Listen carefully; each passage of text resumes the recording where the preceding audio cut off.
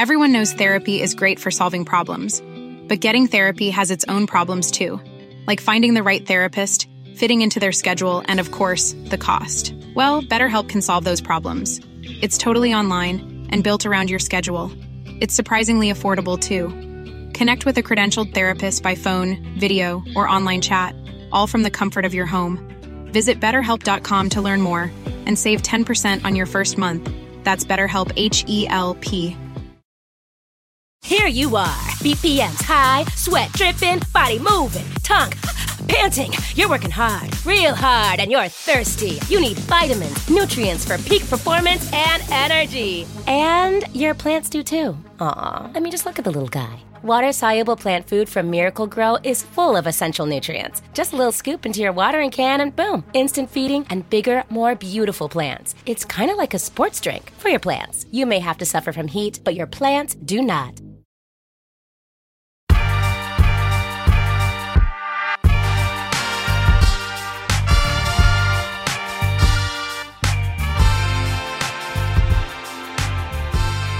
Hi, I'm Eric. And I'm Brittany. And this is For Colored Nerds, the weekly show where we peel back the layers of Black culture that we rarely discuss in mixed company. So this week on the show, we're talking about the new Netflix film, Passing, starring Tessa Thompson and Ruth Negga as two childhood friends who reconnect in 1920s Harlem, and one of them is passing as white. This is a film that is sure to have audiences talking for months, and today we're going to share our reactions to it and dig into some of the history behind the real-life practice of passing, one of the most complex and taboo phenomena in Black culture. Passing, the film based on the 1929 book by Harlem Renaissance author Nella Larsen, is finally in theaters and on Netflix.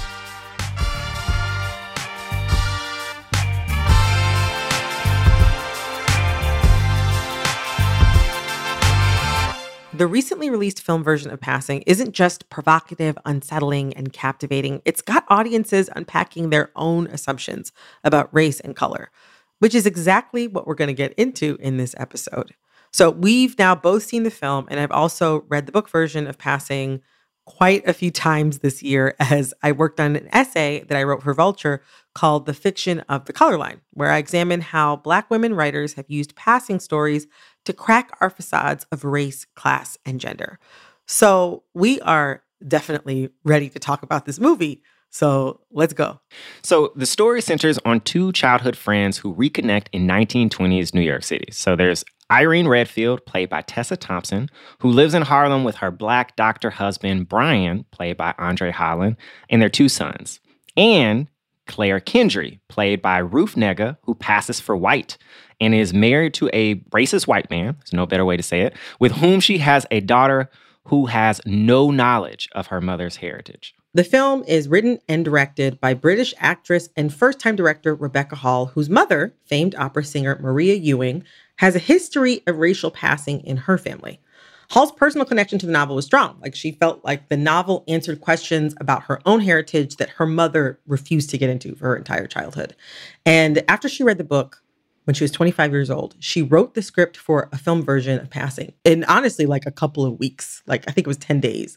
According to Hall, that script that she wrote nearly 15 years ago is pretty much what ended up on screen. When the trailer for Passing was released in September, all hell broke loose. Some folks argue whether Ruth Negga and Tessa Thompson could even pass for white. Others made memes featuring Robin and Giselle from Real Housewives of Potomac. It was a time. It was a time. So, fortunately, the movie is a bit more nuanced than that. Just kind of a heads up, you're going to get spoiled. You're going to get spoiled, but also the book was written 92 years ago, and it's 150 pages. If you get spoiled, I don't know what to tell you, baby. You have time. I don't tell you. I want to know your initial thoughts as far as the performances. Well, I thought the performances were honestly amazing. Tessa Thompson, awesome. And to me, it was a very hard role for her to have to play because there's a lot of discussion in the film, but so much of the subtext is in her face.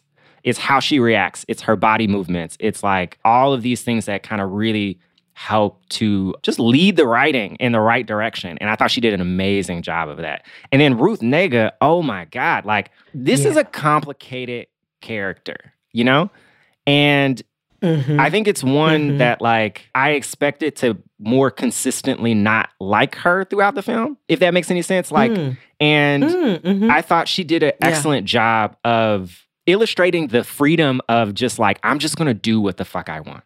I'm just going to participate in, you know, whiteness, maybe even, you know, performative racism or, you know, anti-blackness. I'm about to kick it in Harlem, you know, with the black folks. We about to go out and get it at the party. You know, like in each of these spaces, there's a comfort that radiates off of her, even in spite of the like complexity around, you know, what you know is underneath, like this fear. I think a lack of safety pops up in the movie a lot. Really? Suppose I come too. Why? Because so many white people go? No, because it'll be fun. I don't know. What if somebody recognizes you?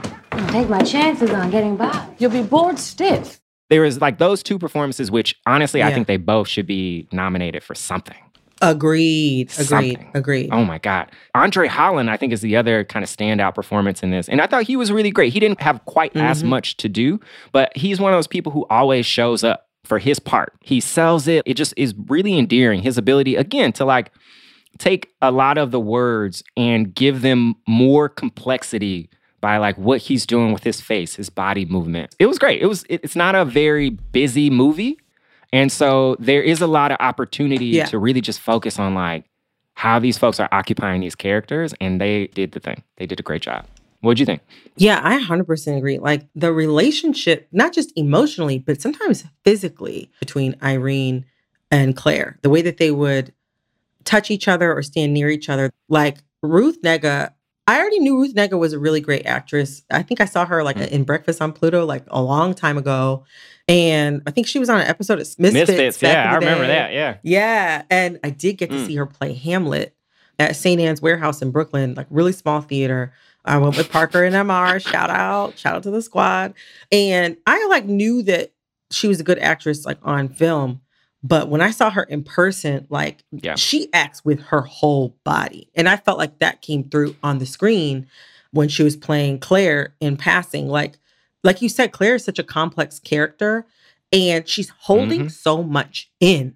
You know what I'm saying? She's keeping all of these different secrets from everybody. Even with Irene and Brian in their social group, like Claire has wanted to insert herself in their family, insert herself, you know, in their social group and with their friends and their friend group. But still, Claire's kind of this unknowable character. Like they all know that she's Black. They know her secret. They know that she's passing. But you don't really get a clear window into how does she really feel? Is she really as isolated as she always makes herself out to be? Does she actually find passing as depressing as she claims it is sometimes? Like she's still kind of like a sphinx to a certain degree. Never anyone to really talk to. It was insensitive of me not to think about that. Oh, I don't expect you to understand. You're happy. You have a true, good life. And you're free. Free and safe. And holding all that in and juggling all those secrets at once, you can see it come through the screen. And Ruth Negga is doing so much with her body as far as like constantly being in motion. And like, she's just always in this frenetic hurry. And like Irene, Tessa Thompson is somebody who I don't know that I've really seen her dig into the material quite like this. Like, I feel like this is, to me, one of her best performances ever. Although I have to say, I have not seen Thor Ragnarok. She was awesome in Thor. And like, seriously, she made like, I can't see that character as anybody else. She was so like vivid. So I would say that, but this is different. It's a little different. She's so uptight and she's so like class conscious and she's so prickly and like depressed. And like Tessa Thompson like really embodies that. Like it's sometimes you're just watching Irene, you're just like, ooh, girl, ooh, like I just know that you just are unpleasant to be around. And Andre Holland plays between the two of them really nicely. I also just felt like there were some scenes like between Andre Holland and Tessa Thompson with their marriage. I've seen the movie now twice. I watched it to prepare for this episode. I also saw it at like a screening about a month ago. And then the second time that I watched the film, I really saw how well drawn and intimate, like their intimate relationship as far as being husband and wife, even though emotionally it was in some rocky land. The way that they would talk to each other at night in bed, and one scene in particular where they're kind of making fun of Claire together. I am so lonely. So lonely. Cannot help longing to be with you again. Don't mock her. That's not fair. I'm just reading it. Fine. You can't know how in this pale life of mine, I am all the time seeing the bright pictures of that other that I thought I was so glad to be free of. Oh, come on, it's funny. She's very dramatic. I was like, damn, that is actually something that me and my partner would do. If we saw some funny acting coon black person out in public, like at a function or whatever, It's we'd probably come them, home and laugh about that shit. I thought Rebecca Hall did a pretty good job. One, I actually have seen Rebecca Hall in a lot of things that I've liked, and I was curious about her as a director and a writer. Like, this is a choice for a first film. And so I was... Yeah, it's like putting a target on your ass. Yeah. I was like, okay, you coming out the gate strong. I won't lie. I thought initially the black and white motif was like is a little cliched, but I think it works really well in the film. The film itself feels very delicate but determined. You know, there are a lot of things that are kind of like soft in focus. The music is very gentle often. But yeah, I thought Rebecca Hall, it was clear she's known what she's wanted to do for a while with this film. And she very much executed that. And it's brisk. It's a smooth, about 90 minutes even. And about the black and white choice, I wasn't sure about it at first. I think passing is it's like a visual ruse. You know what I'm saying? It's about class and affectation, but it's also about looks. And I think that if the film had been in color, like everybody would have been like, would I believe this? You know what I'm saying? Is she light enough that I would believe this? I think because it was in black and white, you're kind of just taking in shades of gray, and it allowed you to focus more on like, not just the performance of the actors, but like the racial performance of each character in a way that I think if the film had been in color, a lot of people would have been like, I don't know, Ruth Negga don't look white to me. So I ultimately liked it. I want to hear about your thoughts about like the themes of the film, because there's a lot going on. Okay. One of the first things I was kind of struck by was the level of restraint. So what's kind of weird is like there's a lot of discussion about what it means to be passing, like your comfort, I think, in your own blackness. There is some like light class stuff. Like the class stuff is almost mostly in the subtext or like in the periphery, I think. And so with this film, I was like, wow, it's really kind of restrained. And a lot of movies right now, I don't know, are just like hitting you over the head with that. You know, like, this is our point. We are trying to make it over and oh, you missed it? Okay, let's say it over and over and over again. This is not that, which I really appreciated. Although there were some things about it that kind of took me out pretty quick. Say more. Quick. Okay, so I want to say I have like the most knowledge of like kind of the intricacies of passing. So, you know, I didn't necessarily know how to feel about Ruth Negga's character and Tessa Thompson's character, the two kind of female leads, because you're trying to figure out how they feel about where they are. I was like trying to find empathy for the characters within me. I kind of quickly went to Andre Holland's character, you know, who is, in terms of skin tone, he looks a little closer to me. He seemed to more confidently identify as Black initially in terms of how he's introduced into the movie. He's very socially conscious. Like, he's always talking about racism and the lived experience of being Black at this particular time, even to his kids, which stresses Irene the fuck out. But then there's this scene, actually, it's the scene you referenced a little bit earlier, and they're talking in bed. Like, Irene is just ran into Claire, and she's like, what the fuck? She clearly is like, I don't know what to do with this. This is some mess. You know, in terms of like, you know, what is she doing? And she says to Andre Holland's character, she's like, why can't she just be satisfied functionally like being white? And he has this response that is basically, was anybody really satisfied being anything? It's not funny at all. It's revolting. Irene, leave it. Huh? It's normal. They always come back. Why? They have to work so hard at getting there. Why would they want to come back? If I knew that, I'd know what race is. You think they'd be satisfied being white? Right. Who's satisfied being anything? And that took me right out. It unsettled me a little bit because I realized, like, for myself, you know, there are days you experience, you know, obviously some of the like consequences of living Black, you know, in terms of like dealing with racism. It's not fun. It sucks. But I don't think I've ever been dissatisfied by who I am, though, if that makes any sense. Like, I hated experiencing those things, but there was a distance between that translating to, like, maybe if I had the choice, could I engage this decision to be white with this level of, like, empathy? And it kind of shocked me that this guy who is seemingly more comfortable in his skin, you know, he doesn't have the proximity to whiteness that would allow him to toe the line in certain scenarios like Irene does.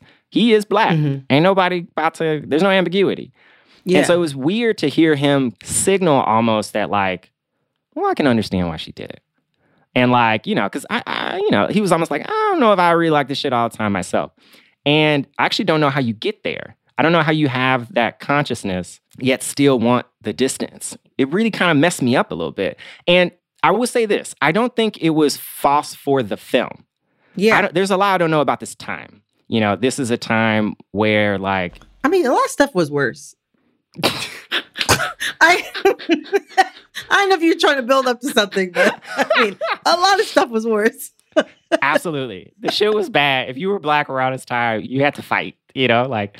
all of my life, I had to fight. But so many of the things I think that have happened that, like, I've never had to really consider a desire to be white. Yeah. And I was like, whoa, I didn't realize, okay, like, everybody's engaging with this tension in this interesting way.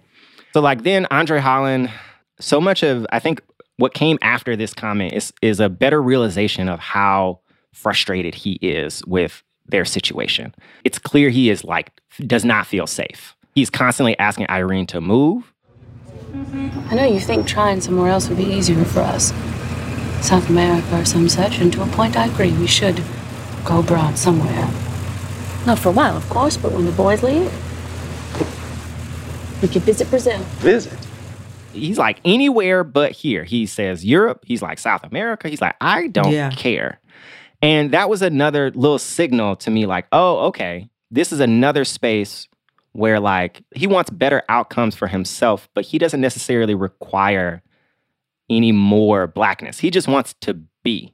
You know, like, something about, like, if you want to leave the U.S., I've thought about, you know, you remember this period of my life. Thought about is putting it very mildly. But yes, you had a very distinct plan to actually move to a country where there are not a lot of Black people.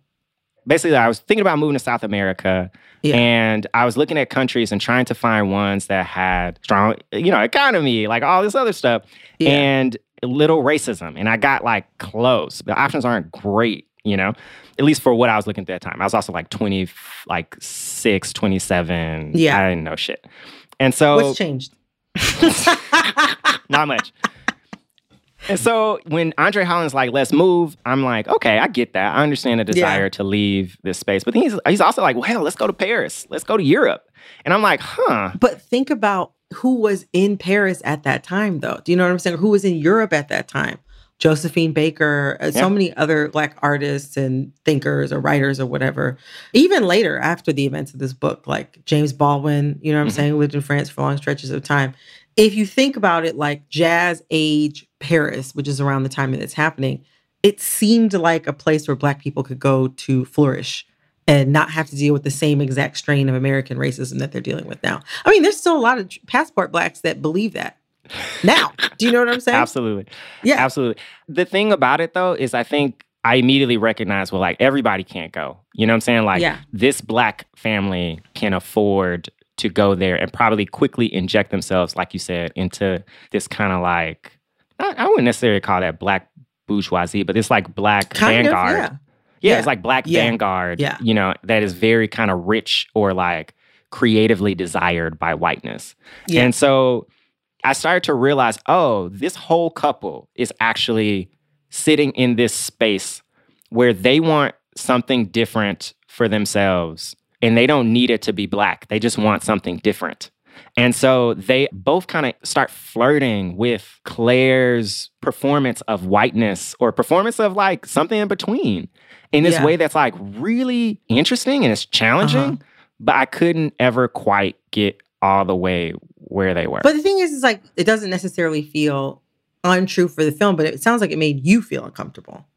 It did, because I think actually this is what it is. I think in my mind, even for the people who chose to pass, in my mind, I maybe thought that there was still maybe a desire to be within the community or be like sometimes, like Yeah. sometimes, but a lot of times, no. A lot of times people would just quote unquote disappear. They just And so- they cut off all ties with their family. They cut off all ties. Don't come for the funeral. Don't call me and tell me how you're doing. Like, you know, I mean, Yeah. it's different. Some people did still mix socially, and then with 9 to 5 passing. It's true. I mean, Yeah. we'll get into Yeah. it. I learned a lot, but yes, there's some people would pass 9 to 5 or pass to go to certain schools, and then after they got that degree, Yeah. then they're like on a ebony list of America's 100 top MBA grads or whatever. But there's varying degrees. Some people pass just to go to a restaurant and get some air conditioning or whatever, like Irene does at Yeah. the beginning of the film. And some people pass to be able to sit in like a whites only part of a restaurant in the South, like 100 years ago. Some people pass to get a job. Some people, you know what I'm saying? They cut Yeah. off every thread of their previous life and start afresh as a white person. But, well, I'm curious to hear, let's keep talking because I have thought, but keep talking. I think I wanted a bit more anguish. I think, and that's something maybe I wanted. I don't necessarily mean that it should be there, but it made me uncomfortable that there wasn't more pain for that. You mean like Claire didn't feel more pain? So here's the deal with Claire. Claire is who she is. She is like, when I am black, I'm black. When I'm white, I'm white. When you don't know, I'm not. You know what I'm saying? Like, I'm whatever you think. And like, there's a degree of respect that I had for someone who is kind of living so unabashed. Like, it begins to unravel. You start to feel just how like boxed in she truly is by like every decision she makes. And it's clear that like even her flirtations with Irene and Brian's lifestyle is like almost like acting out. It feels like she almost is trying to destroy what she's built or what she's created. But I kind of like, I understood and kind of maybe respected that, like, because it was just so far.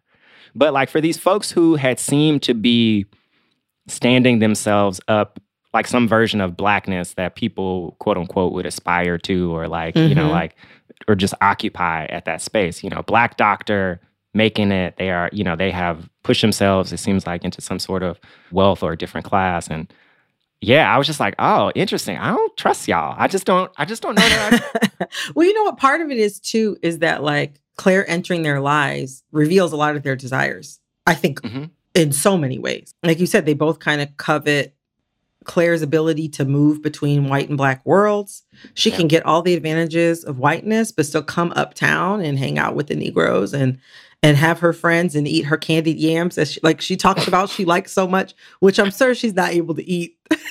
She's with her racist ass white husband.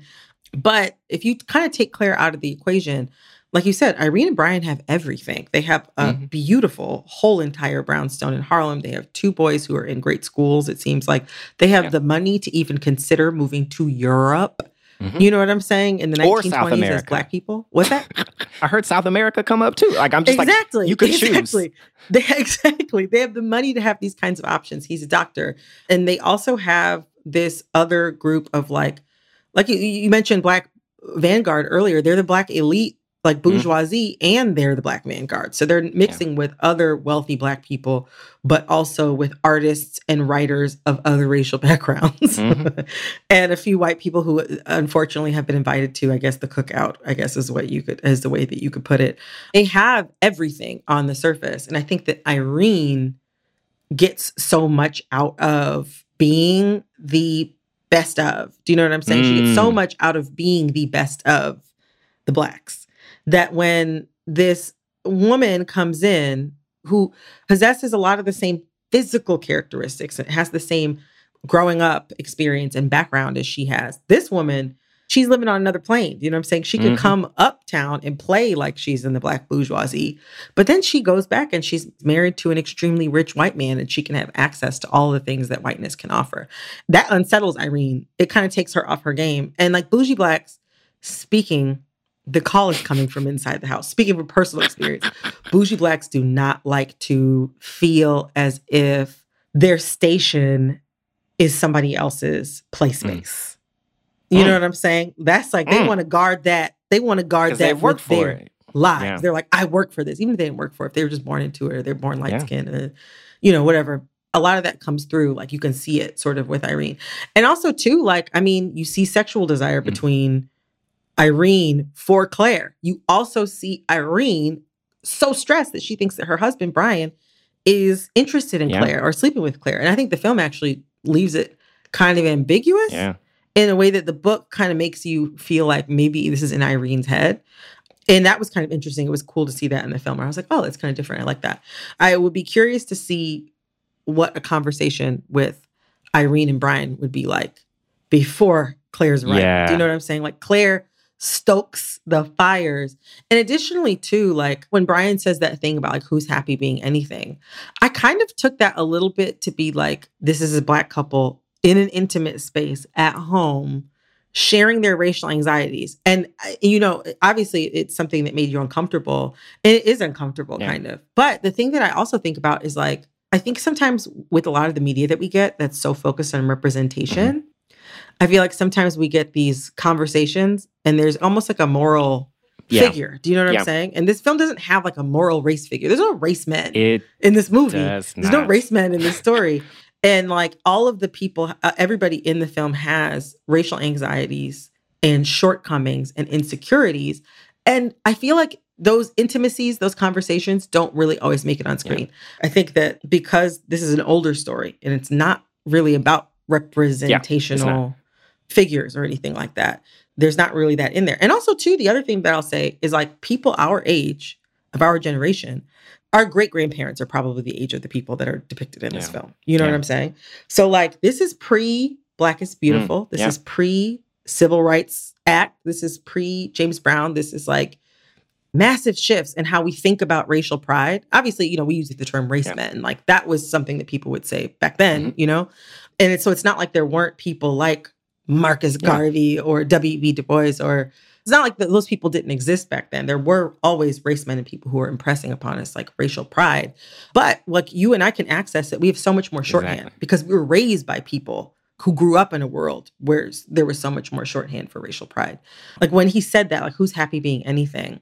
It made me think about the fact that like Irene said, why can't she just be happy being white? It's like whiteness in that sentence, it sounds like a cure-all. Do you know what I mean? So it's like, well, she's white. Why can't she just be happy? Sometimes I will say that when I see white people acting a fool, I'll be like, you do just seem like, what's so bad? Yeah, like what's so hard that you wanted to mess this up and make it harder on yourself? But yeah, I don't think of whiteness as a cure-all, but I think we all know that whiteness opens a lot of doors. There's freedom to it. The Blackness can't see. And it made me think about who's happy being anything. Like, yeah, you can be white and you can still, you know, be unhappy and want to go search outside yourself for something else. And I kind of felt like he was referencing their marriage. You know what I'm saying? At that point, we kind of have seen Irene like kind of sexually push back on her, like rebuff her husband's advances. There's also a lot of like lingering shots of her like looking at or touching Claire. And so we can like all this desire that is missing from her marriage is being transferred to this outside person. Like it's very clear that he's unhappy in their marriage. Like what do you say? He said sex is the biggest joke of all to his wife. Do you know what I'm saying? Like, he said it a couple times actually. I feel like sex isn't a joke. What is it? What is a joke? Don't be facetious. You ready? Yeah, he basically is like, you know, the thing is not saying like, you know. He needs, the only thing I'd say about it, I think you bring up a really great point. I think the movie was challenging in a way I'm just not used to right now because there always kind of is roughly a moral center now, especially in like a situation like this. And so it was really challenging to sit in this space where like, nah, all these people are just kind of in the muck. It made me really curious about Rebecca Hall to like know more just because it was interesting to see someone create so much space for that wrestling with the parts of satisfaction with yourself that, like you said, we don't hear. And so it was just, there was like a weirdness that like, I enjoyed the challenge. Like I appreciated it, but I was like, wow, my chest was tight. I felt it. It was intense. Yeah, I think you texted me. You said that it was good, but it was intense in all caps. Yeah. Did anything else like particularly stand out to you like about the film? It is obviously about, you know, a Black woman who's passing for white. But it's also about all of the ways in which the idea of passing can apply to so many other identities and roles outside of race. So like the often like sexual desire that Irene has for Claire. I wouldn't say that, that Irene is 100% straight. Yeah. Do you know what I'm saying? There's some ambivalence that she has to, the idea of being the wife of a man. And like some of that is sexual. Some of that also is based in the role of what it means to be a wife and a mother. Some people pass for straight, passing as a happy wife or a dutiful husband, or like going back to that bedroom conversation, in a way, Brian and Irene and maybe some of the people in their social set out in public passing as Black people who have racial consciousness and who love being Black 24/7. When we're really at home, when it's just the two of them talking, that's when all of the racial anxieties come out. It kind of feels like passing is just as much about who you believe yourself to be as it is how you seem to others, which kind of takes me back to like the central thing that really got people going on Twitter the day that the trailer was released. Was a lot of it was like, if I saw Ruth Negga and I saw, Tessa Thompson in the street, I would know that they're Black. And it's like, well, yeah, we're Black. So the movie kind of touches on that. Typically, there's just this ineffable thing that you know your own people, even if you don't know them by look, even if you couldn't always see it with your eyes. But racial passing has more to do with fooling white people than fooling Black people. Do you know what I'm saying? Black people will kind of know your tea and keep your secrets, but white people are the people who could really reward you for the whiteness if they think that you have it, or they could really harm you if they find out that they've been quote unquote tricked. So it's not so much about like fooling us or even fooling anybody. It's kind of like, who am I? Yeah. Who do I believe myself to be? And can that override anybody else's like, expectations of me? Yes. Yes. Yes. It's interesting too, because like Irene has this whole show of who she thinks she is and how she feels about Black people and, uplifting the race and moving things forward. And Claire wants to be like, somebody who's down. Claire want to be down. She don't want to be down though, because you know what I'm saying. She don't want to be down all the way. So she can come up and pretend to be down, but she's going to still go back and go downtown and be, living with her rich white husband who calls her my nig as a joke. Bruh. You know what I mean? As commentary on how he thinks that she's getting darker and darker. So this was good. I'm glad that we got the chance to talk about the movie. But at the end of the day, this movie is fiction. But the practice of passing is a very real thing. And there is so much really interesting history behind it. And I had the opportunity to do a lot of research on it. I'm going to share that with you. Let me come back from the break. I'm excited. As I mentioned, I don't know much in this space. I didn't know much, honestly. And what I learned. All right. All that and more after the break.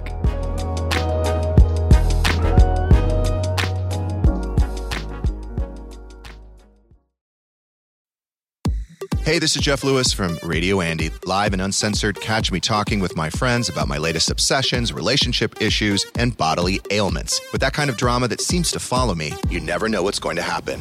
You can listen to Jeff Lewis live at home or anywhere you are. Download the SiriusXM app for over 425 channels of ad-free music, sports, entertainment, and more. Subscribe now and get 3 months free. Offer details apply.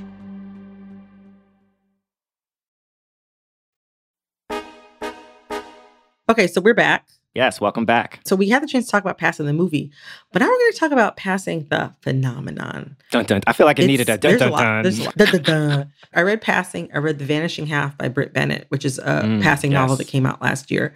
And I read Caucasia back to back to back. And then I just happened to read The Meaning of Mariah Carey. And I was like, oh, these are all the same book. I was like, this is all, there were so many scenes from Mariah Carey's memoir that actually mirrored a lot of the scenes that happened in different passing sagas that I'd read, but it got me thinking a lot more about like the actual lived experience of people who could pass or really choose to pass. And so I ended up doing a lot of research. As I mentioned, I read Passing, the book, like honestly, probably 5 or 6 times in the past year. It's short, so it's not like it was like, super hard. And it's like, when you read it, you're just like, the whole time. It's just like, oh my God. But I learned a lot about passing. I mean, like, I guess all Black people know some sort of family lore, of like maybe this person passed or these people disappeared, quote unquote. We don't know what happened to them. But honestly, passing was not something that I had a really strong knowledge of, I'm realizing, until I learned of the novel Passing. Like it wasn't something that like we talked about at breakfast or that people were bringing up in my family all the time. Some people's families, that is the case, but it wasn't the case. If it was? Yeah. I was just saying, that'd be crazy. One of the things that blew my mind the most when I was doing research is just how openly understood passing was. Like, I think for people our age or of our generation who, and for people like us who don't have like a very immediate family connection to it, it's kind of depicted as this big secret. Do you know what I mean? Especially because there's a mystery. A mystery. And so many of the films that have been made about passing from Blackness into whiteness are based on books written by white people, or they're movies conceptualized by white people. And they kind of also focus on the secret aspect. But when it comes down to it, like it seems like in the past, like Black people always knew each other's secrets, and they would keep those secrets, or at least it was social code to keep those secrets. But the phenomenon of passing was openly discussed in a way that's much different than how we might think about passing today.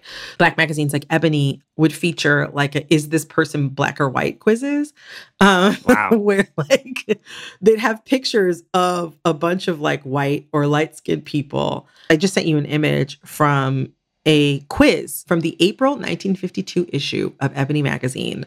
And the quiz is titled, "Which is Negro, Which is White?" And there are 16 pictures of like light-skinned people or white people. And there's a key at the bottom to say, check your answers on correct race of faces above. Oh my God. So it's like, you know, obviously for so many reasons, I wouldn't expect to see that in a magazine now. But that kind of, I think to me, just shows how an individual's choice to pass was treated as a secret. But the actual like attitude toward passing, I think was a little bit more like farcical. It's interesting because we talk about like Claire's attitude in the film and how devil may care she was about passing. But like, I don't know, there's a piece of like, that felt shocking to me reading the book. It felt shocking to me also watching the movie. But as I kind of reflected on the research, it's like, oh, like she's kind of ambivalent about passing, but maybe a lot of people were more ambivalent about passing than we're taught to think. Yeah, it's really interesting to think about that in that context. So in the movie, there's just real quick, there's a scene where they decide to go to a party in Harlem, like, and they're about to go kick it. And I got really stressed and freaked out for Claire because I was like, is there going to be any backlash? Because there's ambiguity of whether she is a white woman in that space, in this kind of predominantly Black space, or because she is clearly passing for white in that space. And, you know, Irene speaks to it a little bit. She's like, well, there are white people there. There are Black folks there, and like they intermingle. But I still expected a tiny degree of isolation for Claire that just did not happen. And I think, to your point, in that context, folks, it's like, all right, we in here, we kicking it. I know what you doing, but but let's dance this jig. Yeah. And it's just interesting to think about that. Yeah. So it's interesting, actually, the roots of racial passing. There's this book that I read that's really great called A Chosen Exile, A History of Racial Passing in American Life. It is by Allison Hobbs. It's really good. And that actually helped me direct a lot of my research that I did for this piece. It's interesting. The act of passing as white actually has its roots in passing for free. Basically, there were slaves who would be light enough to pass, because passing is really about class. And class is really about, your connections, but like perceived class, if you're white, is really about what does your haircut look like? What clothes are you wearing? How do you talk? How do you carry yourself? And basically there would be slaves, especially if they were lighter skinned. They might be someone's body man. Do you know what I mean? Or they might work in the home. They would be exposed to all sorts of like manners of speaking and dress that would allow them to pass, to be able to get their own freedom. And some enslaved people would either be passing for white or as free people of color. And then they would actually, want to be able to reconnect with their family up north or to help free their family down south. Like it wasn't something that people were doing to like pass into whiteness. It was more like passing through whiteness to be able to be a free Black person.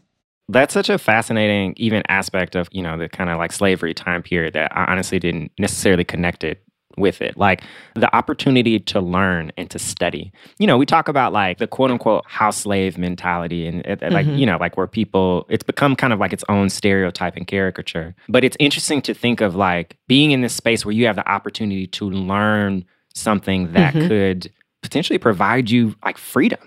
It's interesting. Sorry, it just like stuck out to me. Like, wow, I can imagine you spend so much time so close. Yeah, you're going to start to pick up the mannerisms. You're going to start to like say, hey, and maybe I can use this, just maybe. It's fascinating. Wow. Yeah, exactly. I mean, even like the book shares certain like classified ads for runaway enslaved people. Wow. It's interesting too, because like racism, you know, obviously if these people were light enough to fool really hateful Southern white people in the 1800s, do you know what I mean? Like they had to be pretty convincing as white.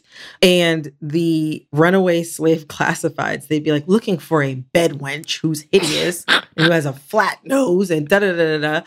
And they would sort of like really bear down on these quote unquote Africanized features and, you know, these Negroid looks. And they'd bear down on that. But it's like, well, yeah, well, if she fooled all these damn people and you looking for her, it's weird. It's like they had to find a way to denigrate this person's appearance and manner while also racializing that denigration. And it's like whiteness, man, chef's kiss, 10 out of 10. They do it all the time. It almost is like when they say like, oh, my home has been vandalized and like they've written like nigger with ER on their driver. I appreciate that space for like, okay, you really just don't understand us enough to really get it. I'm happy for all the people who maybe got away.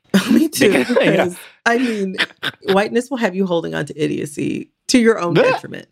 But yeah, I mean, also too, like between like the 1700s and the 1800s, our racial order as we understand it now didn't quite exist in the same way because there were like white indentured servants. And then there were like different types of European immigrants coming in to the United States from Ireland or Eastern Europe, or even like Mediterranean Europe, Italy or Greece or places like that, where those people were not necessarily racialized as white. There was a lot more, I guess, like maybe more fluidity in how people thought about our racial order in the United States in the 1700s that really started to firm up in the 1800s. And so obviously, you know, this is influencing like how people are thinking about slavery and the one drop rule.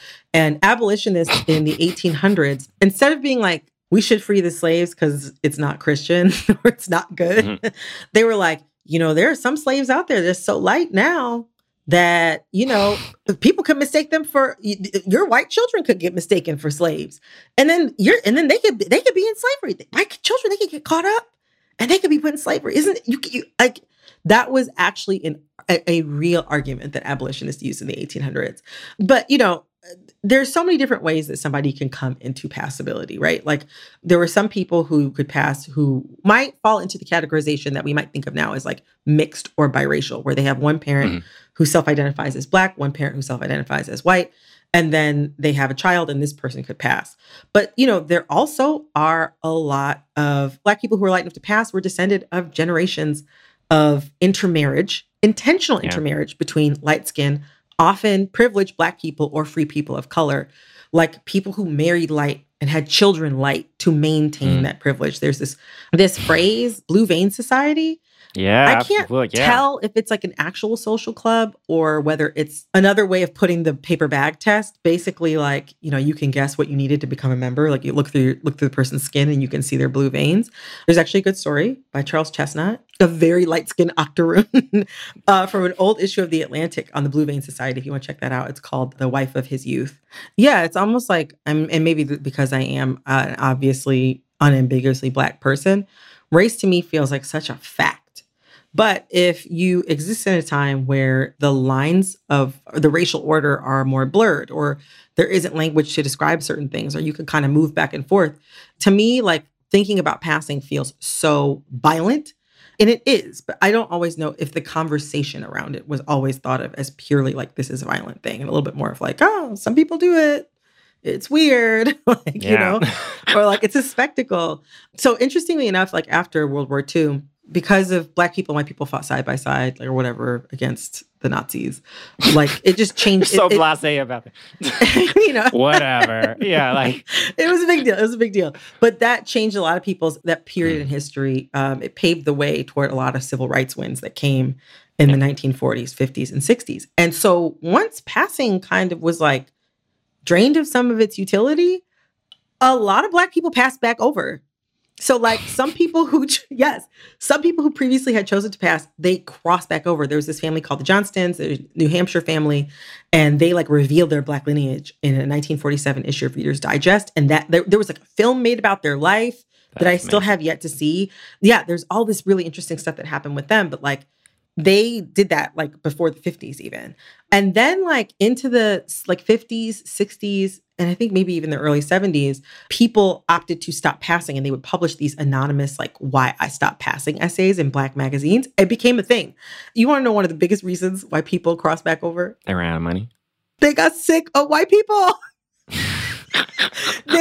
It was like, obviously it was painful to be cut off from their culture, and seeing everybody sort of embrace this Black is beautiful like idea about their identity was hard. Kind of felt like, it's like that Black Rolf meme. You're looking outside the window, everybody else is having a good time, and you're sitting there like, damn, like I passed, like, damn, I'm missing out just when it got good. You know what I'm saying? Yeah. They would all say they got sick of being around white people and their racism, their culture, the hate. I mean, obviously, like a cursory search of like a Karen hashtag, right, can show you just how toxic whiteness can be in casual spaces, right? So I could see getting tired of that. But also, too, it's like at the core of their being, they identified most privately as Black and most personally as Black. And so if you're constantly hearing racist things from white people all of the time about how terrible Black people are, it eats away at your psyche, and they opted to pass back over. It's interesting. Like, I'm glad about the conversation that we had today, and I'm curious to see like where conversation around depictions of passing is going to go. I think that like the biggest thing that I learned was that it's tragic and it's violent. Yes. But there's also like a ridiculousness to it. There's like a ridiculousness to the hoax and to the ruse. And there's like, obviously people are always fascinated with any sort of quote unquote scam or lie. And I think that like Passing the novel, I think the reason why it still makes such a good film 100 years later is because the novel really understood that. Like, Passing is about race, but it's also about class. It's also about gender. It's also about color. It's also about how you want to think of yourself and how you feel that you might be uplifting the race or how the race might be dragging you down. Like, it's about the ridiculousness of passing and even some of the dark humor in it, just as much as it is about the tragedy. And I think that like that's why the book has endured. And that's why I think the film is going to have people like sort of talking and digging in like we did today. Obviously, I wrote a piece for Vulture, and like that kind of dug into some of the more modern passing narratives, but probably like the newest, I think, like passing novel. And I would also highly recommend it. I don't know if you've read it, The Vanishing Half by Britt Bennett, who was on an episode of For Colored Nerds several years ago. Gotta check it out. Britt is amazing. I sadly have not gotten to The Vanishing Half. Oh, man. I tell you, you will read it in a day. I was like, I'm going to start this book. I stayed up. I read it in a day. It was like, it was in and out. Like, it's interesting to read a novel about passing from the perspective of somebody living 100 years almost, basically, after Nella Larsen. There's a whole other dimension to the commentary that makes it really layered and really interesting. Yeah, it's interesting. Like, obviously, a lot of people opted to pass back over in like the 50s and 60s. But like in the 70s, 80s, and 90s and beyond, and something that Allison Hobbs touches on in the book is that conversations about like passing and identity, they kind of fell out of fashion. And like as conversations around and definitions around multiracial identity rose.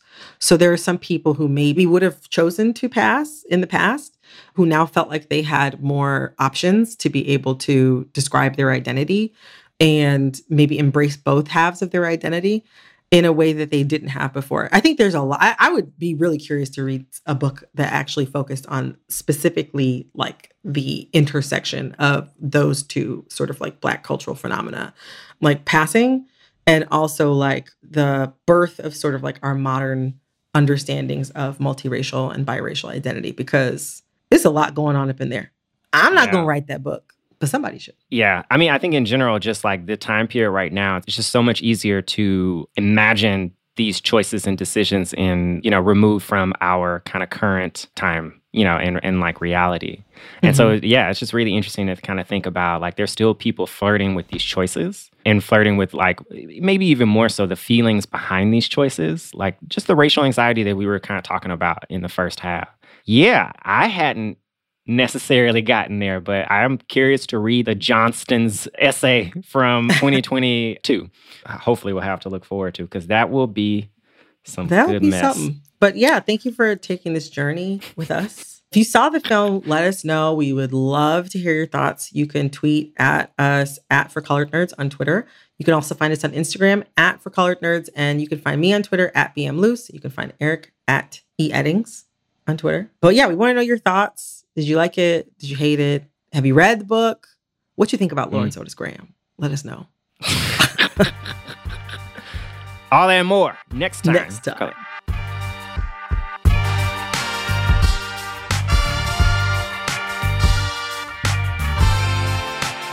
For Colored Nerds was created by me, Eric Eddings, and Brittany Luce.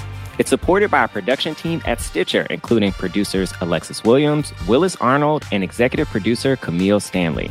Casey Hofer is our technical director, and Peter Clowney is head of content.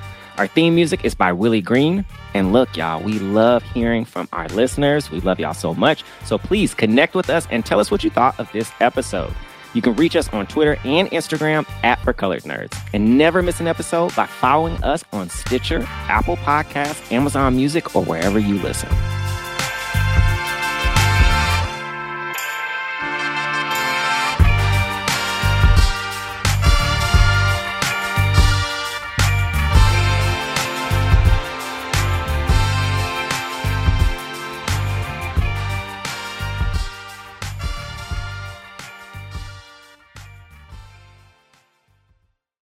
Whether you're a morning person or a bedtime procrastinator, everyone deserves a mattress that works for their style. And you'll find the best mattress for you at Ashley. The new Tempur-Adapt collection at Ashley brings you one-of-a-kind body-conforming technology, making every sleep tailored to be your best. The collection also features cool-to-the-touch covers and motion absorption to help minimize sleep disruptions from partners, pets, or kids. Shop the all-new Tempur-Adapt collection at Ashley, in-store or online at ashley.com. Ashley, for the love of home.